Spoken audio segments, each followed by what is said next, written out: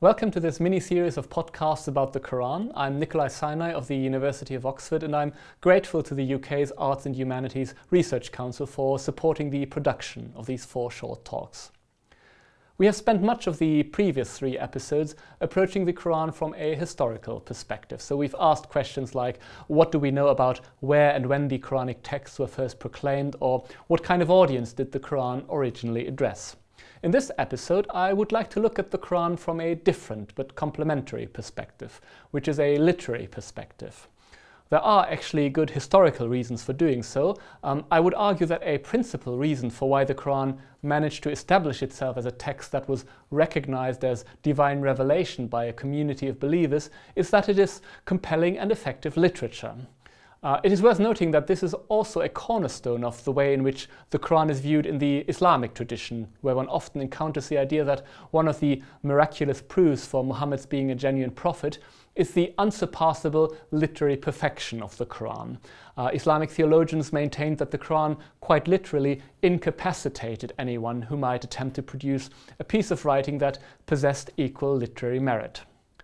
So what is a literary approach to the Qur'an? What does it mean to read the Qur'an as literature? I would like to approach this question by briefly looking at a medieval Islamic treatise in defense of the Qur'an's literary inimitability. It's i'jaz in Arabic.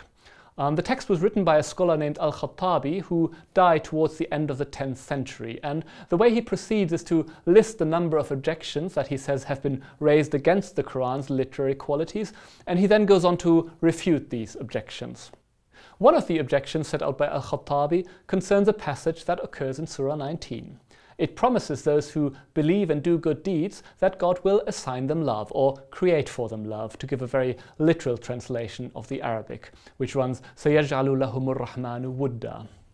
The objection considered by Al-Khattabi is that the Quranic wording God will assign them love, on the face of it, seems to be a rather awkward way of saying God will love them. So why doesn't the Quran use a more idiomatic phrase? Al-Khattabi replies that the Quranic formulation is by no means simply synonymous with God will love them. Rather, what the verse means is really that God will make the believers objects of the love of other believers. So the verse isn't a clumsy statement about God's love for the believers, but rather a perfectly elegant statement about the believers being rewarded with the love of other believers. So what is Al-Khattabi doing here? He is assuming that when the Qur'an makes a statement and there's something subtly anomalous about it, we cannot simply substitute this statement by a more straightforward one that lacks such an edge. Al-Khattabi presupposes that the Quranic text is constructed with the utmost care. Quranic words aren't just approximate formulations that an interpreter can simply exchange against others that make roughly the same point and are perhaps even stylistically superior. Now, this approach to the Qur'an is obviously determined by Al-Khattabi's belief that the author of the Qur'an is God, and that God expresses himself with supreme care. But the way in which, say, a scholar of English literature might interpret a play by Shakespeare or a novel by George Eliot isn't actually all that different. In reading secular pieces of literature too, we assume, at least to a considerable degree, that details which at first sight we might be apt to overlook or dismiss as trivial or accidental carry significance, and that a literary text is carefully worded and constructed, that to change it, or as it were to improve it, risks compromising its literary meaning.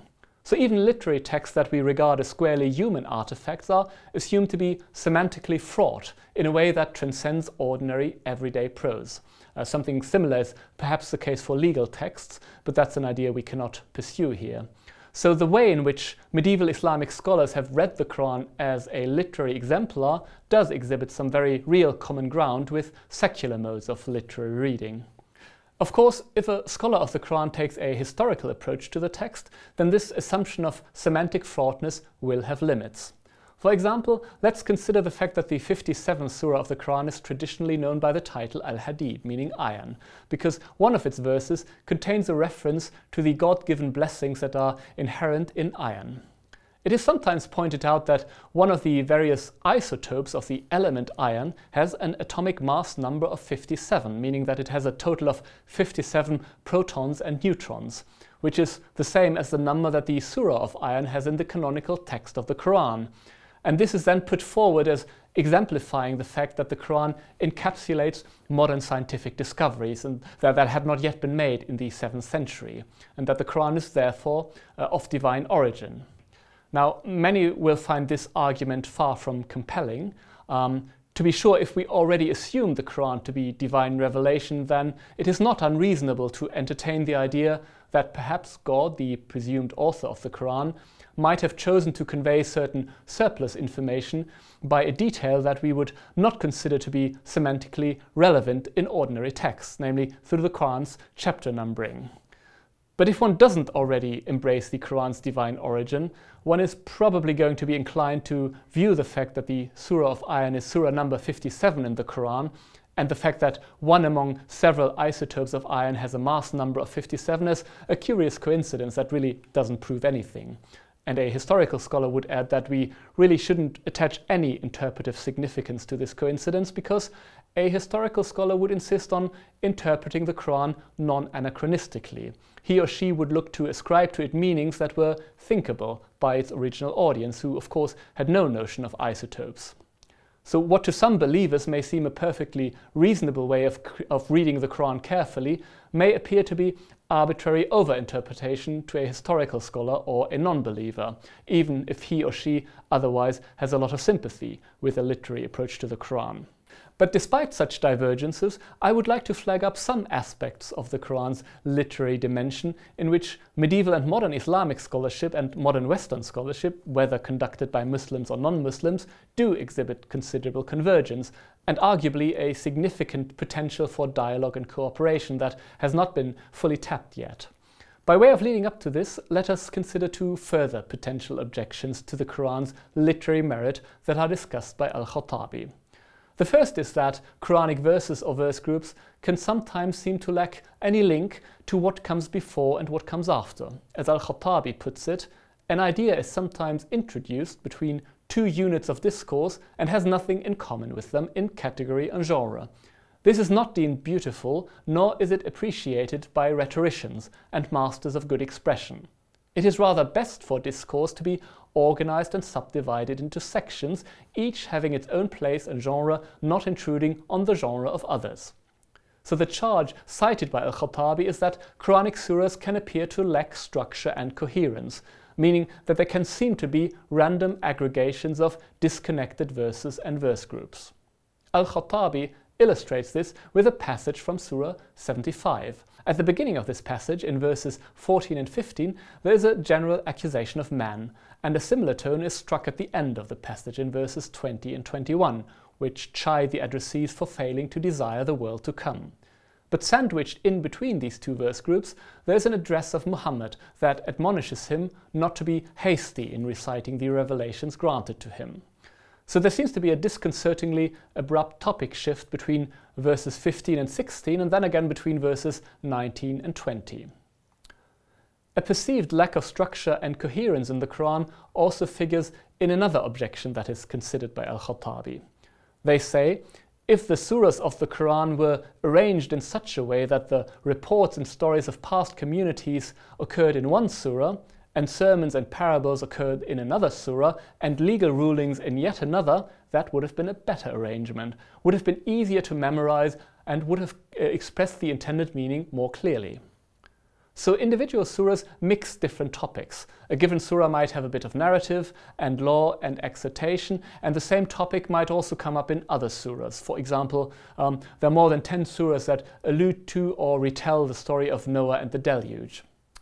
We don't have time to review Al-Khattabi's responses to these difficulties, but the problem whether and in what sense Quranic surahs are coherent and well-structured compositions is clearly a key issue for a literary approach to the Quran.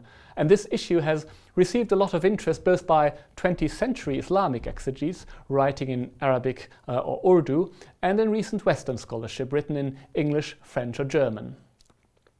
An important milestone in the quest for understanding the structure of Quranic surahs was the discovery by a German professor of Arabic studies, Angelika Neuwirth, that many of the short and medium-length surahs can be subdivided into three parts, the middle part of which is often occupied by narratives about earlier prophets, such as Noah or Moses. A prime example of this tripartite surah structure is Surah 37, whose middle section is devoted to a cycle of narratives about Noah, Abraham, Moses, Elijah, Lot and Jonah, all of whom are presented as preachers of monotheism. The fact that this structure recurs in a significant number of further surahs suggests that we are faced with some sort of standard template here, and recognizing such recurring structural models provides at least some answer to the problem of Quranic structure, just as the structure of an individual poem that happens to be a sonnet is illuminated by an understanding of the peculiar rhyme scheme and structure that is common to all sonnets of the same kind. Regarding the issue of textual coherence in the Quran, careful analysis will often discover that the different verse groups making up a given surah are far more interconnected than may initially appear to be the case. For example, many Quranic surahs are punctuated by recurring words or phrases that induce a considerable measure of coherence at the rhetorical level at least, even if such lexical repetitions straddle obvious changes in topic. And even Quranic topic shifts may, upon closer analysis, turn out to fulfill an intelligible literary function. This is nicely illustrated by the passage from Surah 75 that we have briefly examined above. As we saw earlier, verses 16 to 19, which address Muhammad in the second person singular, appear to occupy an oddly parenthetical position that separates two verse groups that are thematically related. A general chastisement of man and a condemnation of the text's audience for their insufficient mindfulness of the world to come. Now, if one reads the surah's 40 verses from beginning to end, they form an almost continuously ascending crescendo that is only interrupted by the second person singular address of Muhammad in verses 16 to 19. The verses immediately before this seemingly parenthetical section recount some of the dramatic events that will take place on the day of resurrection. When eyesight is blinded, and when the moon is eclipsed, and when the sun and the moon are lumped together, on that day men will say, "Where is a place of refuge?" But no, there is no sanctuary. Your abode on that day is with your Lord. On that day men will be apprised what he has accomplished and neglected. Yet man is a clear witness against himself, even though he proffers his excuses. These verses are then followed by our seemingly disconnected parentheses, verses 16 to 19, which are in turn followed by a second person accusation of the audience. You love the world that hastens on and forsake the world to come. And this then segues into a dramatic contrast of the blessed and damned on the day of judgment. Some faces on that day will be radiant, beholding their Lord, and other faces on that day will be scowling, thinking that they are being pierced.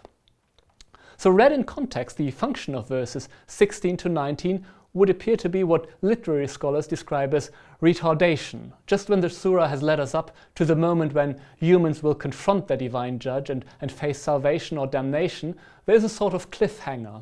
And the text inserts an aside to the Quranic messenger that delays the anticipated climax and thereby achieves a further heightening of suspense. And the expected climax, the separation of the judged into the saved and the damned, is then finally delivered after the retarding aside.